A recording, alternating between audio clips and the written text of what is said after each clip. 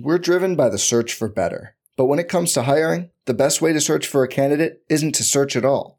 Don't search, match with Indeed. Indeed is your matching and hiring platform with over 350 million global monthly visitors, according to Indeed data, and a matching engine that helps you find quality candidates fast. Leveraging over 140 million qualifications and preferences every day, Indeed's matching engine is constantly learning from your preferences. Join more than 3.5 million businesses worldwide that use Indeed to hire great talent fast. And listeners of this show will get a $75 sponsored job credit to get your jobs more visibility at Indeed.com/Blue Wire. Just go to Indeed.com/Blue Wire right now and support our show by saying you heard about Indeed on this podcast. Indeed.com/Blue Wire. Terms and conditions apply. Need to hire? You need Indeed.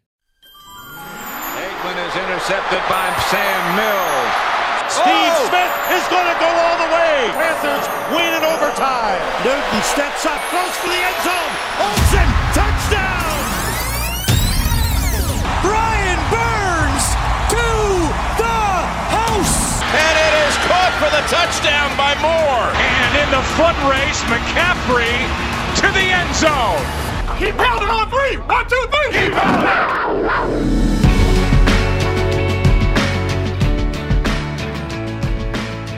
Welcome to another episode of The Roar, brought to you by Blue Wire.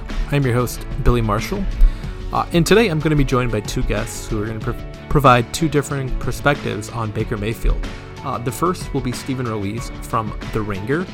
Steven is a little less down on Mayfield and probably isn't thrilled about the Panthers acquiring him and doesn't think he's, a very good quarterback. He does believe it's an upgrade, but how much of one? It's a question to be asked, and he'll answer that for us.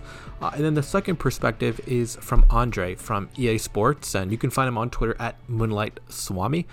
Andre has been a huge Mayfield fan since day one, and he continues to be a big Mayfield fan, and we're going to hear his perspective as to why Mayfield is not a lost cause. So thanks again for joining, and hope you guys enjoy the podcast. Thank you. We're very happy now to be joined by Steven Ruiz from The Ringer.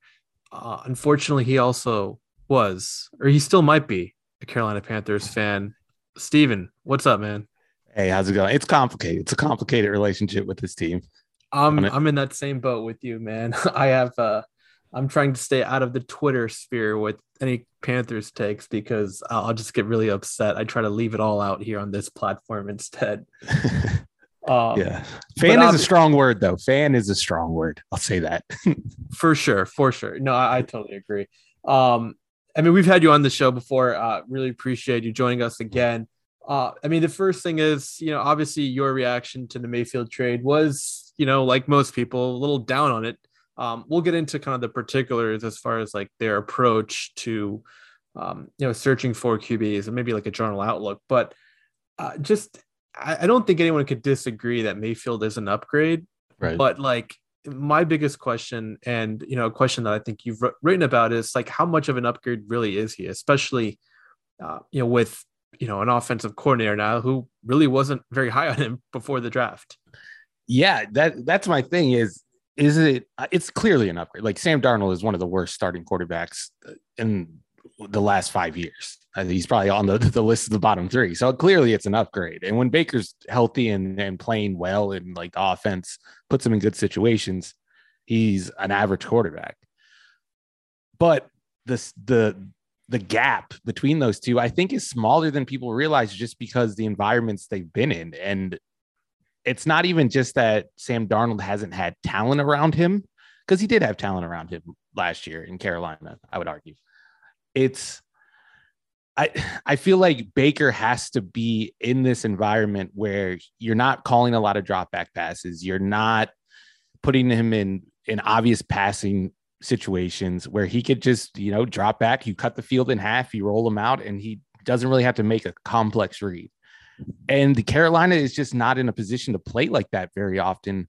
So I don't think we're going to see those benefits. I don't think they're going to be as big as they would be if you put these two guys in a good offense. I think the difference between those two would be more stark. But if you put them on a bad offense, I think they'll look more alike. if that makes sense. No, it does. And I think a lot of it is dependent on like the situation around him. Let's first start with like the personnel. I do think that they've upgraded the offensive line. Yes. And they've made some pretty shrewd signings with Bozeman, who I really didn't expect them to get him on the cheap. It kind of reminds me of the Reddick signing last year, where like I thought he was going to like be in demand, but like he went for so cheap that it kind of, it's a little interesting. But credit to them, I think he's a good signing. And Corbett, the same thing. I think he's a pretty solid NFL guard. And Iquano, that's going to be a question mark. So for me, like I think the offensive line went from like albatross unit to like maybe average at best, which is still like, it's still going to have issues throughout the year. It's not like the Cleveland offensive line where it's like one of the best in the league. And the other thing is like outside of DJ Moore, like I think there's a lot more questions about the skill group than a lot of people are letting on, because McCaffrey's injury history is kind of suspect the past 2 years. So I don't know. Like I do think the offensive line, while upgraded, it will be better, but it's not going to be like anything he had in Cleveland. No, not close to it. And the scheme fit for me is another issue. Ben McAdoo, and maybe he's changed in the years that he hasn't been an offensive coordinator. He's like a quarterbacks coach in Jacksonville, I think. But when we saw him on the Giants, this is not like a scheme that looks anything like what Baker Mayfield ran in Cleveland. And I think that's the type of offense you need to run to get the most out of Baker Mayfield. This, like, from what I remember, and maybe you have like a different memory of Ben McAdoo, but with the Giants, it was like 11 person. They lived in 11 personnel. They were in the gun. They were doing like quick game, drop back, maybe like 5-step drops from the gun also. And I feel like looking at the offensive personnel, like the skill players, that type of offense is how you get the most out of these skill players, like Robbie Anderson and DJ Moore and Marshall, and obviously Christian McCaffrey. It's like the skill players, the offensive coordinator, and the quarterback just don't make sense together for me. And that's another thing for me, is just like the scheme fit doesn't make sense. If this is going to work, like you need 2020 Baker, right? Like how Baker was in the second half of 2020. Mm-hmm. And you have to play a certain style of football to get that out of them. And like you said, the offensive line is fine, but it's not dominant. So I don't think they're going to get a lot of like single high looks. Based on how Ben McAdoo calls plays. Also, like teams aren't going to be intimidated by the run game. I just don't know how you can cultivate that same environment that he had in Cleveland with this specific group of players and this specific play caller. The more I think about it, the more I hate the deal. Like when I first heard it, I was like, oh, that's a pretty good deal. Like a conditional 5th round pick. They're paying, what is it, $4 million this year, 4.5 million, 5 million. Yeah, for an average quarterback. Like, that's a good deal in the vacuum, but like the system fit just doesn't make sense. And then what it signifies for like the long-term team building approach, like there's just bad vibes all around. And then you throw in just Baker Mayfield. I feel like he's a hard quarterback to root for. I don't know if you feel the same way, but for me, it's just like, he makes it very easy to root against him. So for sure. Any way you look at the trade, it's like, it's really hard for me to get pumped up about it, other than, oh, he's better than Sam Darnold, who is like the worst starting quarterback of the last 5 years. Okay. So I will defend McAdoo in this instance. And again, what happened? I do like McAdoo though. Yeah, no. When he became the head coach, I think things started to unravel, and he just had too much power, and he was doing all sorts of crazy things, even if they were justified, like benching Eli Manning for Geno Smith, like whatever. Like his first 2 years as a Giants OC, and this is prior to 2014, the Giants offense with Gilbride and Coughlin, it was just completely outdated. Right. And so when he came in, they drafted Odell. Obviously, they kind of the next year they drafted Eric Flowers, and the offensive line still was like a pretty big issue, and their run game was never good. But in 2015, the Giants did have a top 10 offense by EPA per play, and so a lot of that could be attributed because Odell was like he was essentially like having the Justin Jefferson, Jamar Chase type of season that you would expect him. But their offensive line, their starters were at the time Eric Flowers at left tackle, Justin Pugh, left guard, Weston Richburg, Jeff Schwartz, and Marshall Newhouse. That's not a very good offensive line. No.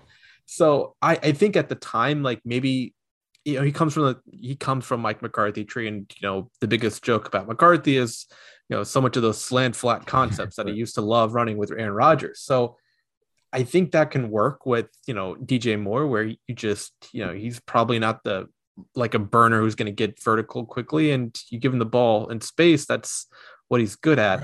Right. But at the same time, I do wonder, like, because, the biggest issue, I guess, with Joe Brady was he wasn't running the ball enough. I mean, McAdoo isn't someone who's going to come in here and try to pound the ball like 30, 40 times either. Right. Right. And he's not going to, that's another thing. Like, it seemed the partnership between Rule and McAdoo seems kind of weird to me, just like philosophically. It's not even just that he doesn't run the ball. Like, he's not calling a bunch of first down runs. It's just like the formations he prefers aren't the type of formations you get into when you picture a run heavy team, a run first team. Like, I'm picturing New England, I'm picturing San Francisco, like teams with like a fullback on the field. From what I remember in New York, it was mostly like your basic shotgun 3 wide receiver formations, like a tight end attached to the line. I don't know how you craft a dominant run game from those formations unless you have a quarterback who's a run threat on his own. So if Matt Rule's looking for like an offense where we're going to run the ball down your throat, we're going to set up the play action pass or set up the deep shots, I don't think Ben McAdoo is the offensive coordinator you want. I do think Ben McAdoo, like, I think I misspoke earlier. I do think Ben McAdoo is a good fit for Carolina skill players. I just don't think he's a good fit for Baker Mayfield, because he does have some interesting pieces for the type of offense he likes to run.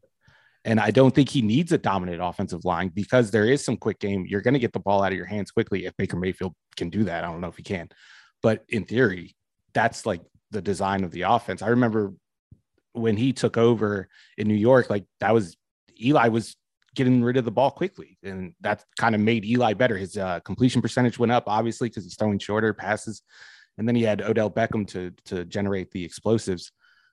I really don't know how that offense works with a quarterback like this who just can't. That's one of the things, is he's late on everything, so he has to overthrow passes, and then that's when the accuracy issues come in. Like I said, the more I talk about it, I just become more depressed. No, for sure. And this is sort of like, I thought Garoppolo would have been a better fit. And I do wonder, like, Same. if the injury issues, he's back throwing again, supposedly, but I do wonder if, like, some of the questions surrounding the injury issues and whatever the 49ers are demanding kind of just prevented them from going in that direction.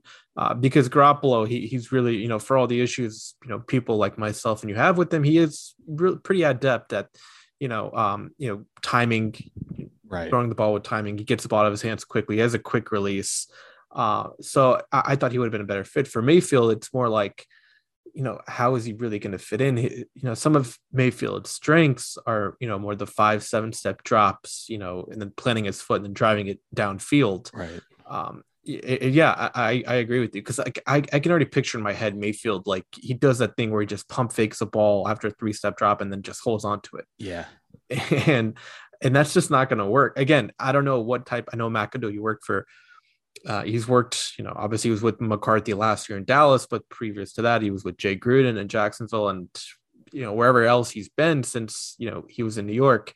Maybe he's evolved, but usually a guy like him who's kind of been through the ringer in the NFL, he doesn't really change his ways, which is fine. He's a pretty average offensive play caller. Yeah. But yeah, I mean, the next thing about this entire process is some people I've heard defending this, defending their approach to finding QBs, like, throw as many darts as you can. I don't know. I don't agree with that at all personally, because, like, my biggest fear is that they did draft like a Justin Fields or Mac Jones last year.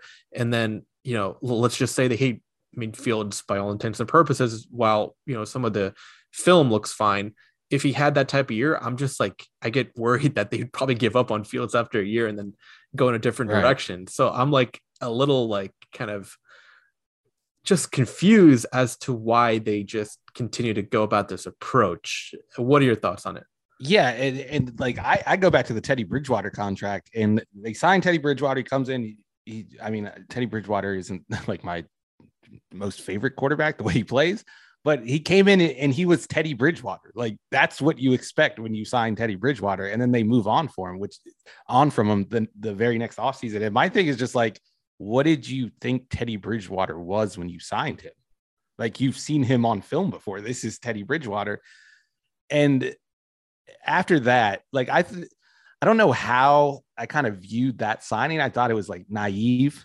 I would say the Sam Darnold thing was desperation at that point. Like if you watch Sam Darnold on film with the Jets, I know like Adam Gase being terrible gave him some excuses, but you watch the film and it was like, this guy is terrible. Like he has no chance of being like good. It doesn't matter what the offense is. He's missing layups. He can't create explosive plays within the structure of an offense. I don't know how that's going to work. And then obviously what happened last year proved me right. I proved everyone that was against that trade right.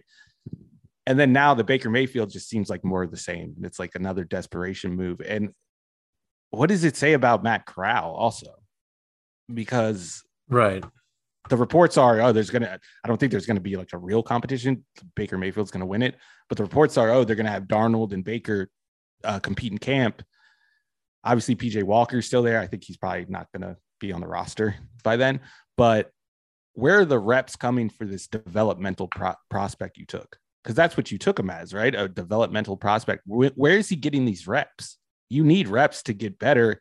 And if we're wasting reps on the saddest quarterback competition in the league, like where is Corral? How's he going to get better? Where is the preseason reps coming from? Is he going to be playing like back of the roster guys in the fourth quarter in August? Is that going to be helpful for him? Is it going to be helpful for him being on the practice squad? I don't know. Like if you are really serious about Matt Corral, like developing into something and you think there's something there, you've got to get rid of one of these two quarterbacks. Like Darnold should not be on the roster. And they've locked themselves into him by picking up his 5th-year option right away when they traded for him. For sure. And again, that just goes back to what I was saying earlier. It's like, if you really wanted Mayfield, why not just, trade for him, during the draft? That way you have him and you didn't waste the future 3rd-round pick on trading up for Corral. And so just everything about like their approach to the position has just, it's just, again, it's been reeks of desperation and it's just very confusing. Again, Mayfield's on a 1-year deal. So, Darnold too, for that matter. So even like long-term, I'm not sure how, it's going to go with Mayfield, and, for all intents and purposes, he's going to be the starter. I don't care what they say about, right, blanketing it as a competition, which is whatever. I think they have to save some face in case Mayfield gets hurt or something. But if Darnold wins the competition, the whole front office should be fired. Yeah, the whole coaching staff, like everyone involved in the Baker Mayfield trade, should be fired if Sam Darnold beats him out. Like, there's no way that he's not starting week 1. For sure. No, I agree with that. I think maybe Darnold, I don't know, like they're not going to cut him. Maybe, some team gets an injury and they can flip him for like a conditional, like 7th round, or I don't know. If Clemson's quarterback goes down, I don't even know if that's an upgrade. Who's trading for Darnold? That I think it wasn't I don't know how to say this, but I realized that his contract is fully guaranteed for this year, and his salary is, what is it, like $18 million, and cutting him would leave all that dead money behind. Make the grown-up decision and just get him out of the building, in my opinion. Just eat the dead cap hit. We've seen smarter teams do that all over the league. Like the Eagles didn't care about getting rid of Carson Wentz's contract. The Jaguars aren't a smart team, but they didn't care about getting rid of Blake Bortles' contract when it became too much. I think when you're a team like the Panthers and you're not necessarily built to win this year, like, why not just take it on the chin and just get rid of Sam Darnold? Because I do think it would help Corral's development at the very least. And this team obviously needs a quarterback, and the only one that has a chance of being anything like a long-term solution is probably Corral. I don't like him as a quarterback. Like, I didn't like him as a prospect, but he's young and he hasn't proven to be bad in the NFL yet. And we can't say that about the other 3 quarterbacks in the quarterback room.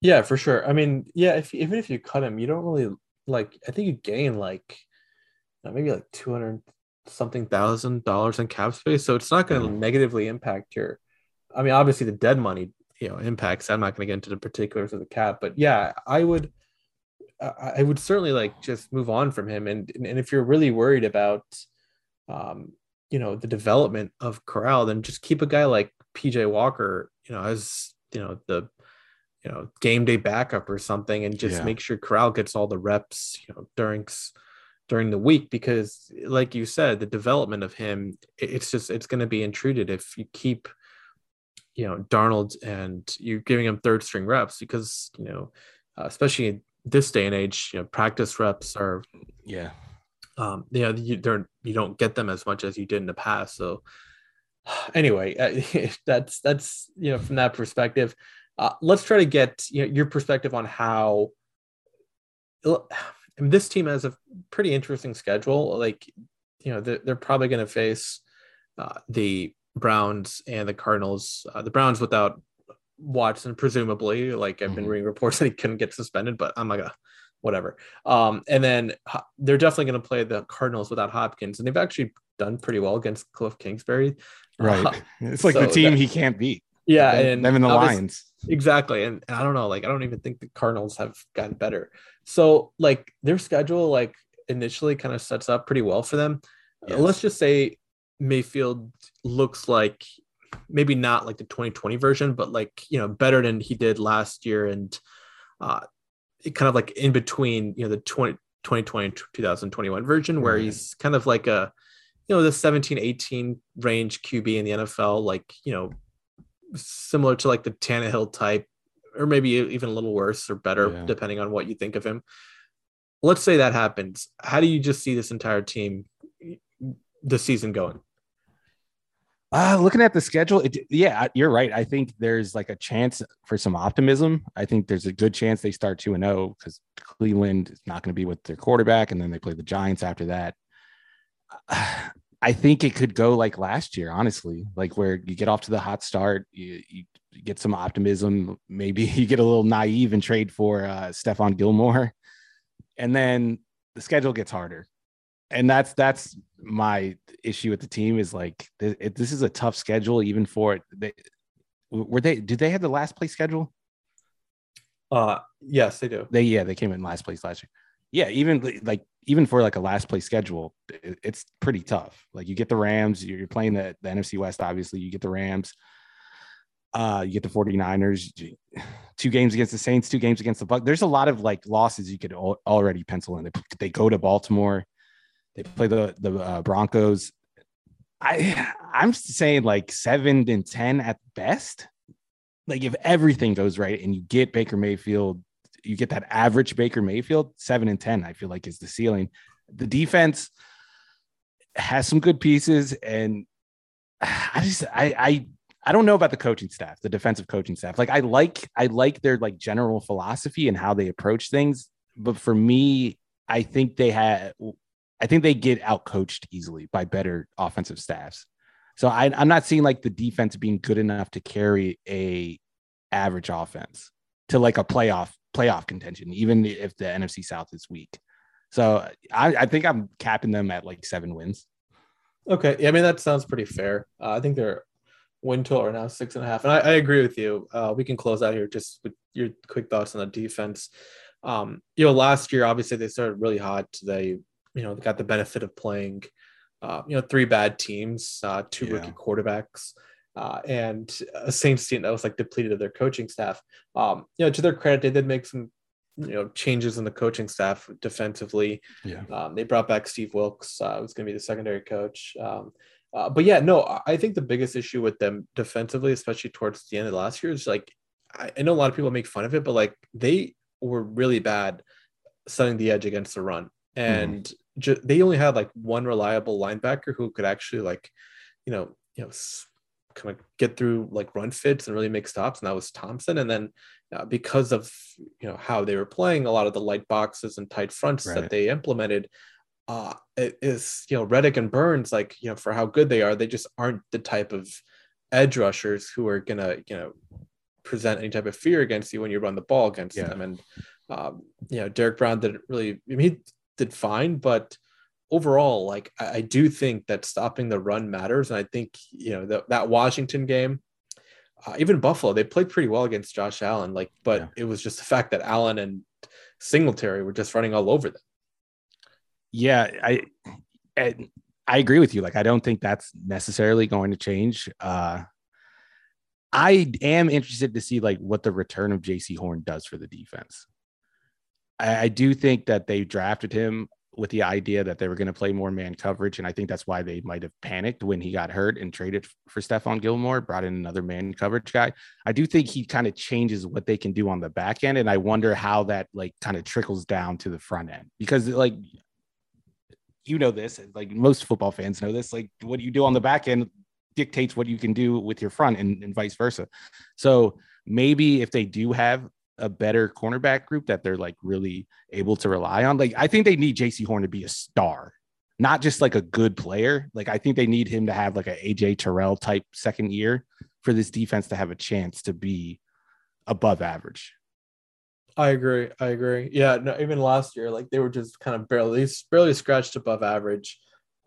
Despite the defense kind of carrying them for like the first half of the year, they really fell off in the second half. I don't think people remember that, but I agree. Like, and that's the biggest thing with Horn. It's just the injury he suffered was obviously I mean it sucks, but it's a pretty tough injury to come back from.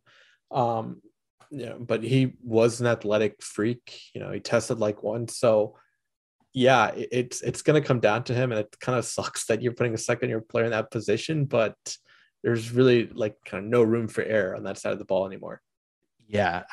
And I think like the problem last year, it was kind of inevitable that they were going to fall off in the second half because they were getting by like with smoke and mirrors those first 3 weeks, right? They were just like fooling the quarterback. They were getting free rushers. They were messing with protections for the offensive line. But you put all that on film, NFL coaches are smart and they're going to adjust and they're going to adapt and they're going to realize what you're doing. And once they played a good quarterback, they played Dak Prescott. I mean, I think they were 3-0 at the time, right? When they played the Cowboys, that was their first loss. Yeah. I mean, I predicted before that game, I was like, they're going to get blown out because they can't do this against Dak Prescott. He's too smart before the snap. He sees everything. He's like so good at protections that they're going to blow them out. And that's exactly what happened. And I think when you play good quarterbacks and you have to play that style of defense, it doesn't work. Like it works in college. Like you could do that in college. You could beat Georgia and you could run those simulated pressures and you're going to fool college quarterbacks. But in the NFL, I don't think you can really get by if that's like your thing. And for those that like first month, that was their thing. And teams have eventually adjusted. You need to just have talent. You need to be able to play like regular pass coverage in the NFL because the offenses are so good.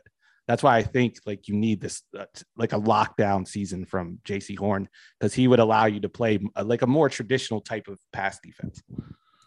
Oh yeah, for sure. And I like again with the free agent acquisitions, I like that they picked up Xavier Woods. He's a pretty solid NFL safety. Kind of pairs well with Chin, so that gives him more opportunity to stay like in the box and maybe he can use his versatility in more creative ways. But yeah, I agree. I think the defense is a lot of people rightly are pointing out some of the questions with the offense for this team, but the defense also they have some pretty big questions to answer moving forward. But Steven, I just want to thank you for joining us. Do you want to plug anything before you kind of sign off? Are you what are you working on as we head towards training camp? And are you going to be, visiting the Panthers during training camp? Or are you kind of just staying local?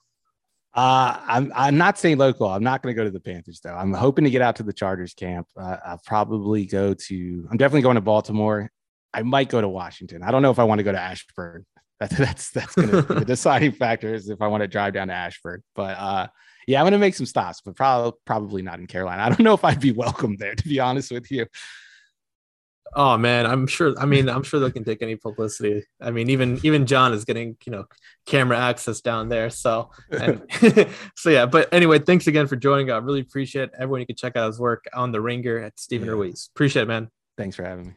And we are now joined by Andre, former EA Sports ratings adjuster. You can also find his stuff on ESPN, and he's on Twitter at Moonlight Swami. Andre, what's going on? Not much, man. Thank you so much for having me. How are you doing? I'm doing well. Carolina definitely got they're getting their feet wet in the quarterback market as late as July. But I wanted to bring you on because your perspective on Mayfield is obviously different than our previous guests, and you are much higher on him. You've been high on Mayfield going back to when he was a prospect coming out too. I just want to hear your perspective on what you thought about Mayfield, before the draft, and kind of like how his career has gone to date. Sure, absolutely. So pre-draft, I really went deep in that quarterback class. That was one of I think it was my fourth quarterback class, and I redid my system on how I wanted to study guys. So I ended up breaking down every game of Baker's from 2017 and 2016. And I gave him different grades based on each year. So 2016 film, I liked it. I was like, okay, this is someone who has some really good physical qualities. The process and the mental needs a little bit of work. 2017, he took a huge jump. I'm like, okay, you combine the fact that mentally he's well above the other guys in the class outside of Lamar. And physically, in terms of arm talent, he is right up there with any of them. Josh Allen has more velocity, but he didn't have as much control coming out. And I'm like, okay, he has the competitive toughness, all of these factors. He is the type of guy who can survive in Cleveland, and I don't think anyone else can.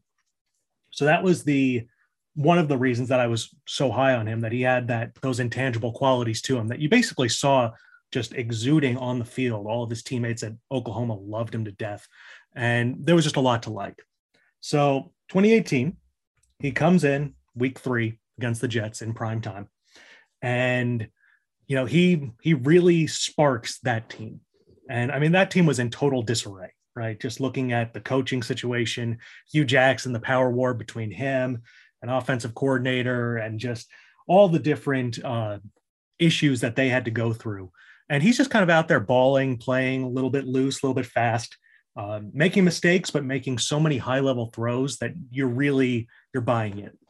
And then 2019 hits. And Freddie Kitchens, whom he advocated for, so, you can't put the full blame on anybody else, right? He was involved with that. They didn't know how to do anything off script. So the first 15 plays of every game were really solid. And then after that, they were dead in the water. Just, you could tell there was no flow, there was no nothing. And that team was a disaster. So 2020, Kevin Stefanski comes in, and they kind of shift philosophy in a way. And first half of the season, there's some acclimation going on, but he's still playing well. Second half, lights out. If you look at the way that he graded from Pro Football Focus, he was, whether it be on play action, off of play action, shotgun, fourth quarter, any of it, he was a top 10 quarterback across the board. And then 2021, week 1, Kansas City, game ends in a little bit undramatic fashion. He tries throwing it away as he gets hit. It's an interception. He gets injured week 2, severely injured, gets banged up all throughout the season, and it's a disaster of a year. So we've seen 2018, which was spectacular rookie quarterback play, among the best rookie quarterback play I think we've seen, period, right? You can say that Herbert's was right up there, if not better. You could say Russell Wilson as a rookie, Andrew Luck, but it was one of the premier seasons of the past decade for a rookie quarterback. 2019, disaster. 2020, excellent play. 2021, playing hurt, did not play at a high level. But I've gone through a lot of quarterbacks, and I think it would be unfair to say that he was not at a starting caliber in any of those years. I think that's the line that a lot of people draw. Was he a good quarterback in 2021? No. And there's plenty of reasons why. But I would say he was probably in that 19 to 23 range of NFL starting quarterbacks last year. And that's still pretty viable considering that he really took a major step back in accuracy, which has been his calling card, especially vertically. For his career, before last season, he's been about the 5th to 7th best quarterback vertically in the NFL in terms of ball placement, in terms of uncatchable rate, et cetera. And that is non-negotiable. He has one of the best arms in the league, probably top 5, 6, up there with Stafford, with Rodgers. He generates the most velocity out of any quarterback on a consistent basis in the NFL per Next Gen Stats. And he can throw with touch, but he didn't a lot in 2021. probably because of his shoulder. Yeah, for sure. And I want to go back to his rookie year because I'm glad you brought it up. It certainly wasn't a a great situation. Now, I think the last 2 years, a lot of people point out, the strong offensive line and some of the supporting cast with the scheme as well. But 2018, the offensive line consisted of Greg Robinson at left tackle, who's no longer in the league, Joel Bitonio, who continues to be, an outstanding left guard, J.C. Treader. I think they signed him in free agency. He was certainly an upgrade and a good center. And Kevin Zeitler, I would say, again, a good right guard, but probably wasn't spectacular in Cleveland when he went there. And then the right tackle was Chris Hubbard, I believe. And so the offensive line that year wasn't necessarily the offensive line that we're seeing now, where it's like, certainly a top 5 unit, and they're coached by arguably the best offensive line coach in the league. And the only real difference maker he had at the skill position was maybe Nick Chubb, and he was a rookie, and Landry, obviously he had a pretty good season, but besides that, Callaway was a rookie. Higgins was, a second-year player. He's undrafted, or he's a late-round pick. So he wasn't necessarily working with, the amount of talent that you would expect. I should mention Njoku was another player that they drafted in the first round too. But again, the same thing with him. He wasn't necessarily the David Njoku we know of now. Yeah, absolutely. And I will say 2021, the interior was really strong, but the tackles were kind of a revolving door with injury. Jedrick Wills played through a lot of injury, and he missed 4 games. Blake Hance played 14 games and played 650 snaps for them.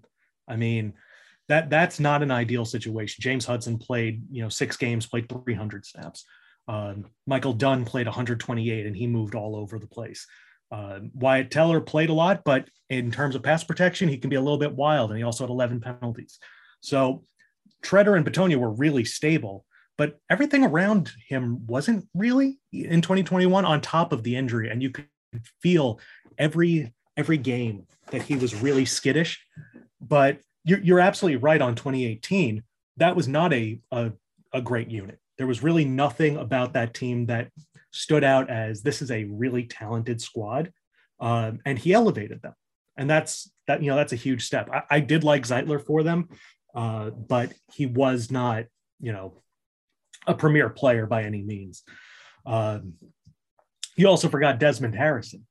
He was a really skinny offensive. I mean, he was really athletic, wasn't he? Yeah, he was. He played 600 snaps, and he gave up 32 pressures in that time period. It was not good. Sure. Between him and Greg Robinson, they gave up 52 pressures at left tackle on the season. So, it was a little bit more chaotic. But, I've really been studying the offense that Baker's run over his career with Stefanski and how that, applies and where he was good and where he wasn't. I think the thing that Baker doesn't get enough credit for is he is really, really good in the quick game in a lot of different ways. He generates so much velocity on his passes that he can throw outside the numbers on those blaze outs, on those speed outs, on hitches, on curls, on comebacks. He can do so many different things from a 3-5 step drop perspective, both from the gun and from under center. He's not afraid to throw over the middle of the field. His vision can get impaired at times because obviously he's just a little bit over 6 foot, but he still is able to layer that ball in pretty significantly. He didn't do it as well in 2021 for the reasons we stated before. On top of the fact that he also had knee injuries, which doesn't get remembered as much. He was once like walking wounded with like 4 different injuries last year. But he can do all of those throws, and he can put the slants right on the money. He can hit the digs on the backside on the 5-step drops, and he loves throwing those outside fades to his receivers, and he'll throw a post and he'll throw it 60 yards if he needs to. But I think the big thing for him that he struggled with this year, and I don't know if it's as much a Baker thing or it's a combination of factors, but when they played an empty, there was a lack of comfort. He obviously did some really good things from it, but I don't know how comfortable Kevin Stefanski is running empty to begin with. I went back and watched some Kirk Cousins film from 2018, 2019, when Stefanski was offensive coordinator. And the Vikings had a huge uptick in empty after Stefanski left. They were about 50 plays, 35 and 50 plays in each of those 2 seasons. And they were running it 100, 120 times with Baker under Stefanski. And some of the plays just, you could tell Baker wasn't comfortable with them, but they kept trying to run it back. And I don't know what that is from a coach's perspective of why you would run the same play. I mean, he literally had a play. It's, a couple hitches and then it's crossers with a little option route by the tight end. And basically the idea is that the tight end pulls up the middle linebacker and one or both of the crossers leak in behind it and they're open. And I watched that play 5 or 6 times and those crossers got open and Baker never saw it once. And I'm like, at what point do you stop calling this play? It's clear that he either isn't comfortable with it or he's not seeing it. Either he's not picking up on the coaching, he's not comfortable with the reads that he's seeing, whatever it may be, however they coach it. Why are you forcing him into this specific situation? And you see it that New England game was coaching and quarterback malpractice. The route combinations, all the different things that they tried to do against that New England defense was so counterproductive. I mean, New England is one of the best teams at countering empty in terms of they can disguise so many different things and really blur your reads at the line of scrimmage. I mean, they would come out in empty and New England would put 7 on the line every play. And it's like, why are you subjecting him to this when you're going to run with 5-man protections and 7 guys that he has to read and they're all dropping and blurring, and sometimes New England dropped 8 out of those 7-man lines.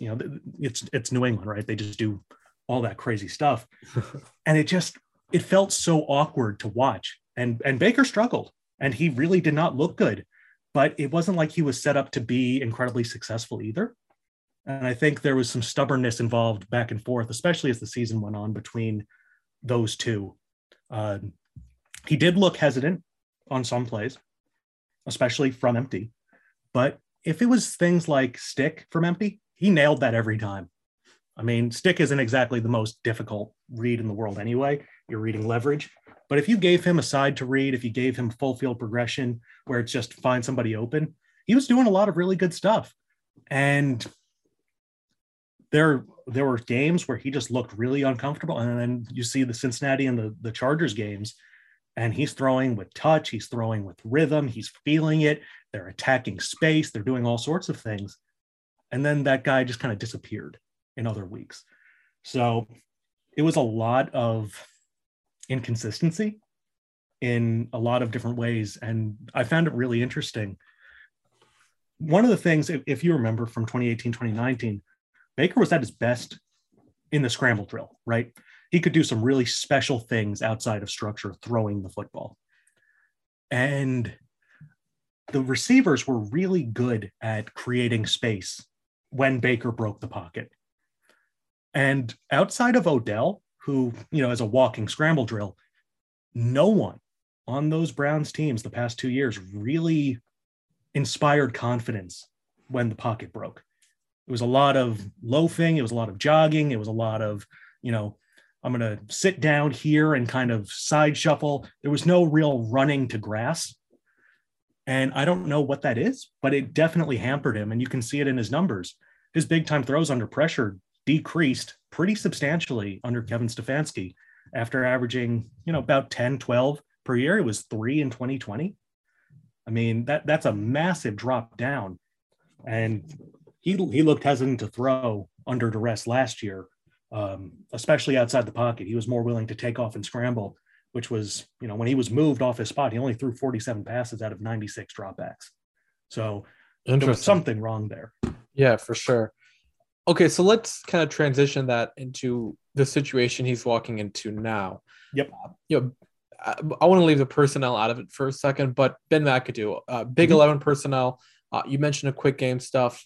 that is what, when when he first went to the Giants in 14 and 15, in 2015, they actually had a top 10 offense by EPA per play.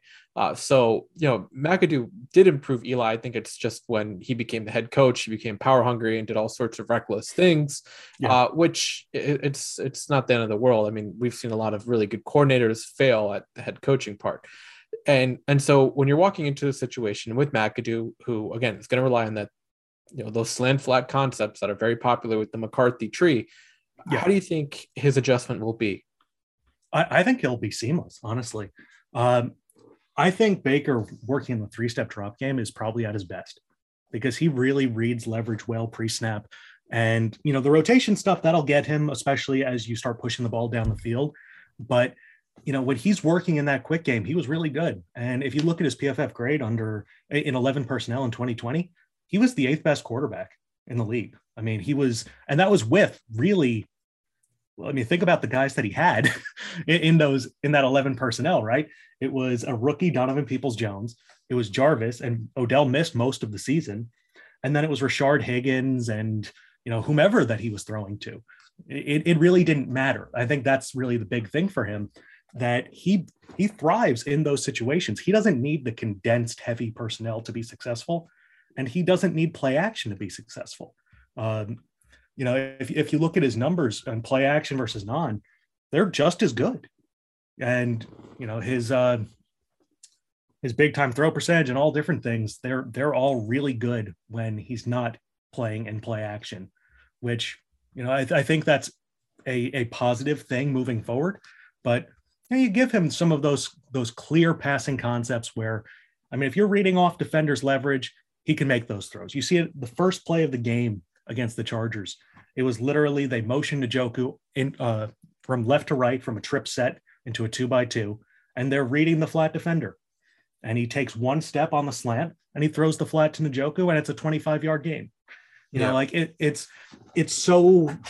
It's pitch and catch. And he has the velocity that he can fit the passes into tight windows that a lot of guys can't, that Eli couldn't in that McAdoo system, but Aaron Rodgers could. And that was one of those things that Rodgers really thrived on. You see the back shoulder fades concepts that, Rodgers really succeeded on. And Baker, when he throws them, he doesn't throw them often, but when he throws them, they're on the money. It's the same concept that if you have your alerts and you're making your throws off of those defenders' leverages pre-snap, he's going to be good. It's really the double clutching in some of those situations where either the read gets muddied or someone doesn't take the right release or their timing is messed up and he rushes his drop back a little bit. But you can see the wheels turning through his head, and you see plenty of full field reads, the quick game, all of that stuff. And that's really when he's at his best. For sure. And I think DJ Moore is that's kind of his game too, where he's not necessarily the kind of receiver who's going to quickly use, he's not like Keenan Allen type where he's going to use his footwork to create separation. He's much better, when he has the ball in his hands, when he's releasing and you throw those quick intermediate and short routes and let him do his work after the catch. He's very strong and powerful and kind of like I don't want to compare him to, I just think he's a better version of maybe Jarvis Landry in some respects. Yeah. But again, let's take a look at this personnel now, because again, outside of DJ Moore, I do think there's a little more questions surrounding the skill players. And I want to start there because, again, we know what DJ Moore is, maybe not a top 10 wide receiver, but definitely in that 10 to 20 range. And I think his skill set will work well with Mayfield. The biggest question is going to be, wide receiver 2 and 3, and even I guess 4, because Robbie Anderson, for as much success as he's had in this league, he did not play well at all last year. And Terrace Marshall is still a question mark. The same thing at tight end. They gave a contract to Ian Thomas, who's really hasn't produced to justify that contract. So they're kind of hoping it works out for him. And then, at running back, McCaffrey, as much as I rate him highly and many others do, he hasn't been healthy the past couple of years. So, right. What are your thoughts on, just how Mayfield can, work with this collection of skilled talent? Yeah. So I'll start by saying, I think Robbie would have been the best receiver in 2021 on that 2018 Browns team. right? Before they I would agree they with made that. the Adele trade. So I'd be remiss to say that he will not be able to make a connection work there. And I think Robbie's still an upgrade over Donovan Peoples-Jones in a similar role, where he's that vertical field stretcher who can really make plays at the second and third level that really unlock keys to that offense. I think having Rashard Higgins, honestly, as a safety net, as your fourth receiver, is a really valuable asset because they have so much chemistry already. I would argue that Rashard Higgins had the most chemistry with Baker Mayfield out of any player that he worked with in his 4 years in Cleveland. Higgins, that's interesting to know. Like, if you want to talk about knowing where he's going to be on time, throwing with anticipation, over the middle, on the outside, scramble drill, all sorts of things, Higgins was the guy who he could rely on in a way that other guys couldn't at really any point. And, his numbers weren't gaudy, but you could feel it that when they needed a play, Higgins was one of the guys that they looked to, both schematically and from a comfort perspective for Baker, trusting his hands, trusting his process, making sure that everything was timed up right. He just plays it. He plays smooth, right? He's not a premier separator. He's not a burner. He's nothing necessarily significantly special about his game, but he just plays the position the right way. And he's reliable in that sense. So DJ Moore, you have that guy who, as you said, he's that yak specialist. You get him the ball, you let him work, and he can get open, whether that's playing him in the slot in a 3x1, whether that's in the slot in a 2x2, or just on the outside as a Z, even as an X. Like, he can really do a lot of different things for that unit in the quick game. And Baker will put it on him, and he'll put it on him fast, and he can work, he can sell the upfield shoulder because he is fast, right? It's an underrated part of his game, but he is a fast player on top of the polish that he already exudes as a receiver. So if you want to put him on those comebacks and those anticipation throws, I'm sure Baker can put it on him right at the brick. And that's not an issue because throwing both left and right outside the numbers, it's fantastic. In terms of the tight end game, I mean, you already said it on Ian Thomas. He's not necessarily a premier player, but between him and Tommy Tremble, I think you can see some upside there. Tremble's athletic. He can do some things after the catch as well. I really liked him coming out of college, so I'm interested to see how he continues to grow. And he's really young, right? He's still 22 years old. Yeah, he's second year. Yep. Yeah, so I mean, he's a baby. And I mean, even last year watching Njoku, the things that he did before the catch, in his routes, they were not dependable. He muddied some reads with some really bad decision making on options, on different things. So it's not like Baker had the premier route running tight end that he's now leaving. I would argue that this group is more talented with much higher upside than what the Browns had. Absolutely after the Odell trade, but before the Odell trade as well, just based on the way that things were kind of building and going from there. So I think he'll be fine. I would say that if you look at the 2 seasons where he had even a modicum of stability and confidence and health, he was between QB 10 and QB 16. Yeah, that sounds right. And I think that's going to be, certainly to his strengths, where he's not necessarily like just locking on to one guy. And he's never actually had that issue in my experience. So I don't necessarily think it's going to be a problem. Yeah. I mean, he really is you could see the way that his process was going. It was a lot of pre-snap identification, and then it was just progression-based reads. Boom, boom, boom. You could see his feet kind of moving. It's when things broke down that, especially 2021, that he just didn't have that comfort. If they let him play a little bit fast and loose, I think you're going to get the best version of Baker that we've seen since 2018, in that he'll be able to make those plays outside of structure, and he might throw some passes that are a little bit dangerous, but he's going to really unlock that vertical element that, it's not a Stefanski thing. If you've watched him just in general, right, the way that Kevin Stefanski and a lot of these offenses that are this heavy boot action, wide zone, outside zone, they like to scheme up their explosives and they don't like forcing the issue. And Baker's a little bit more gunslinger than that. And I think that was a little bit of a restriction that was placed on him in the way that he played, because you could see when things broke down, he wasn't taking the third level read. He was taking the second level read or the first level read, or he was scrambling. And I think if you have an offense that lets him kind of get back to that gunslinger mentality, I think you raise the ceiling of this offense in a way that really hasn't been done since healthy Cam Newton. For sure. And I do think it's funny because, Matt Rule, one of his supposed issues with Joe Brady was he wasn't running the ball enough, but McAdoo in New York, he really wasn't a guy who ran the ball. I mean, I think his starting running backs were like Shane Vereen and Rashad Jennings. So it's not like, yeah.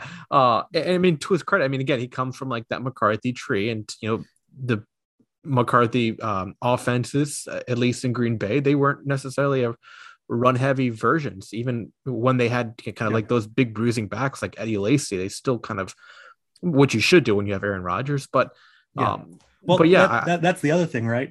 For Aaron Rodgers and for the Packers, Rodgers, they very infrequently call running plays, especially pre LaFleur. Most of their plays were passing plays with run checks for Rodgers based on the pre-snap alignment. And he was willing to do those runs. And that's why even when their offensive line has struggled, they've been really good at running the football, because Rodgers is only running the ball when it's in advantageous situations. But so I think that McAdoo approach still can kind of extend into here. But the other thing is they ran a tremendous amount of up-tempo in that 2015-2014 season in New York. Yes, they were running like 60% up-tempo. It was crazy because everyone was like, oh, Chip Kelly's revolutionized. But if you watch those Giants teams, you're 100% right. Yeah. So, like that type of style where there's confusion and you're able to get explosives where the defense just isn't settled and they're getting exhausted, and you can kind of rotate through and do all of your stuff for the Panthers. I think there's some real upside there. Now, would I bank on all of these things happening? It's yet to be seen. I think it's a totally fair criticism to Baker that there were times that he just didn't look tremendously prepared. He could hit the quick game and he could do those things, but there are certain situations where like, man, just throw it. That's your read. It. Just throw the ball. Mm-hmm. And you could see that his eyes just were off a little bit, or he hesitated from what he was seeing. And you could just tell that that's just preparation, right? Film study, comfort, all those things. When you're doing a smash corner and you see that the corner starts to drift and he comes back towards the line of scrimmage, throw the smash. Don't hesitate. And then, he ends up running the ball or breaking the pocket or stuff like that. So I think depending on how long it takes for him to pick up the playbook is really going to determine what they do. But McAdoo was a really good coach from a quarterback perspective, right? Like that was his thing, working with Aaron Rodgers, with Eli, simplifying the reads, getting the ball out of their hands quick, and doing a lot of really positive things in that regard. And that's right up Baker's alley. So I don't, if they're doing a good job of pulling him along, I see no reason to think that he won't be back in that mid-tier category with the potential for top 10 upside in any season. For sure. Yeah, I do think McAdoo, he gets a little bit of, again, like I said earlier, the bad rep because of what he went through as a head coach. And again, I'm not going to, defend or justify some of the decisions he made when he was a head coach. But again, a lot of coaches in that situation, they just become power hungry and they do crazy stuff. But, when he was under Tom Coughlin and he replaced Kevin Gilbride, who at that stage of his career was kind of getting outdated, Eli did kind of have a little bit of a rejuvenation for like 3 years under McAdoo.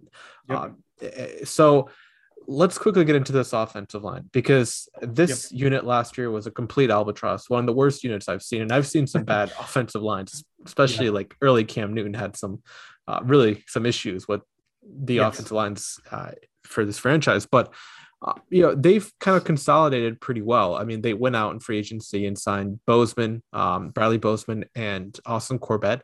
And those are two solid NFL interior, linemen. They're not, the studs like the guys like Brandon Scherf or Atuni. Some of those guys you pay top dollar to in free agency, but they're relatively good players and or at least solid players. And then you have Taylor Moton on the right side, one of the better right tackles in the league, and you've spent a top 10 pick on Ekwonu. Now it's going to be a little bit of a transition for Ekwonu. It's I don't think anyone expects that to go any different, but I think the upside for this unit is pretty high, but I do think even if they don't hit those high benchmarks, that just an average season could propel them to be like a 17 to 18 type offensive line unit. Mm-hmm. I agree with you. And I think part of the thing with offensive line play in general, right? It's the continuity factor that really matters as much as anything that you could have for that unit, because lesser players, as long as they know what they're doing, they can handle those stunts. They can do all of those different things that really get teams in trouble, right? That's how you create massive pressure. It's when you start doing those those TE stunts, and you're really muddying the middle and really stressing the football IQ of those players and their athleticism. And I think from an athleticism perspective, they have the people to handle those. From a division perspective, the Saints obviously are scary. The Falcons don't have a tremendously good defensive front, and then the Buccaneers, their edge game can be a little bit better. So I think in those games, I think they have the bodies to do it. Corbett took a little bit of a step back last year for the Rams, but he's still, as you said, a solid NFL starter. I've never been a huge Bozeman fan in pure drop back game. I thought he always fit better in that style of read option, heavy run, do all of that type of stuff. But I think he's definitely still a quality enough starter. There are a lot worse starters in the league at center. I'll leave it at that. And if that's your weakest spot, you can kind of get away with it as long as the football IQ is there, which it is. Icky, I think he's going to be good. I think from a run game perspective, he's going to be dominant. From a pass game perspective, I thought he was better than what he got credit for. I don't think he was as polished as Evan Neal, but I think he's a really good player already in that department who will have his struggles. But when you're so athletic and you're as strong as he is, I think he can really make up for some of those early miscues. But I think the big thing for an offensive line is that if the quarterback knows what to expect with the unit, they'll be fine, right? Mm-hmm. They can mitigate the circumstances. It's when the unknowns start kind of coming through with the injuries, when it comes with the, depending on who's handling the line shifts, right? If it's quarterback, if it's the center who's responsible for shifting everybody, when you have the information that you know what you're dealing with, it becomes a lot easier. So even if they're not a premier unit, I think a quarterback can definitely survive with it if they know what to expect. And I think you saw that with someone like Derek Carr this past year, right? Where that unit was not good at all. One of the bottom 5 offensive lines in football. But he managed the expectations perfectly because he knew, I do not have time to hold this football. I have to get it out to my running back. I have to keep the chains moving, hit the quick game, hit these throws. And if I have 6 or 7 man protection, I get that extra second. We can make this work. And I think that's really what it boils down to for this unit. As long as they are consistent with how they play, even if it's consistently average, it'll go a long way. Yeah, for sure. And that's all we're really asking for. We're not asking for, an elite unit. But as we close out here, just give me some of your kind of reasonable expectations for Mayfield. I don't want you to put a win-loss record or anything like that into the stratosphere, but to just give me some reasonable expectations for Mayfield this upcoming year. Okay. Reasonable expectations with the assumption that he starts week 1. Which he will. Yeah, he should. I would say you'll probably get into a situation where he throws the ball about 550 times, probably around 7.2 to 7.4 yards per attempt. Very good vertical accuracy. I don't know if that's going to translate into touchdowns, but I would expect to have around maybe 12 interceptions, 25 touchdowns, and really good accuracy in some of those games. I expect him to get back to form, and I think he'll feel really comfortable playing fast and loose. That's really what you're going to get. You're going to see some swagger out of him. Will it translate to wins? That's a different discussion. But I think as long as they have him playing free football and letting him just kind of do his thing, I think they'll be in a much better spot with him, and you'll get closer to that 2020 Baker than last year for sure. Well, that's what most fans are hoping for after the past few years of just really abysmal QB play. So we'll take it. Andre, as we do sign off on here, do you want to plug anything that you're working on or what you have kind of planned out for the upcoming year? Nothing yet that I can really go into. I've been doing some stuff behind the scenes on a few different things, but I do have a YouTube channel that I am going to be working on more and more, doing front office tutorials on things like salary cap, contracts, the intricacies of things of that nature, compensatory picks. So that is youtube.com/Moonlight Swami, MOONLIGHT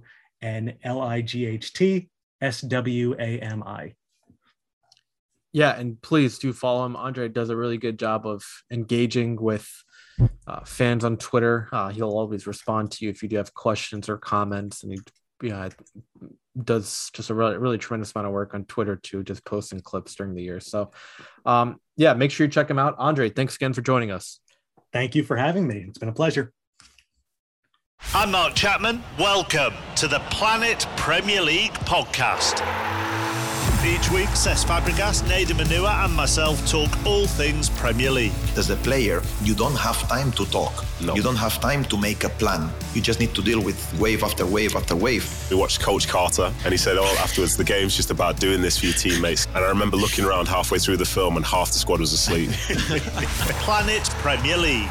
Listen wherever you get your podcasts.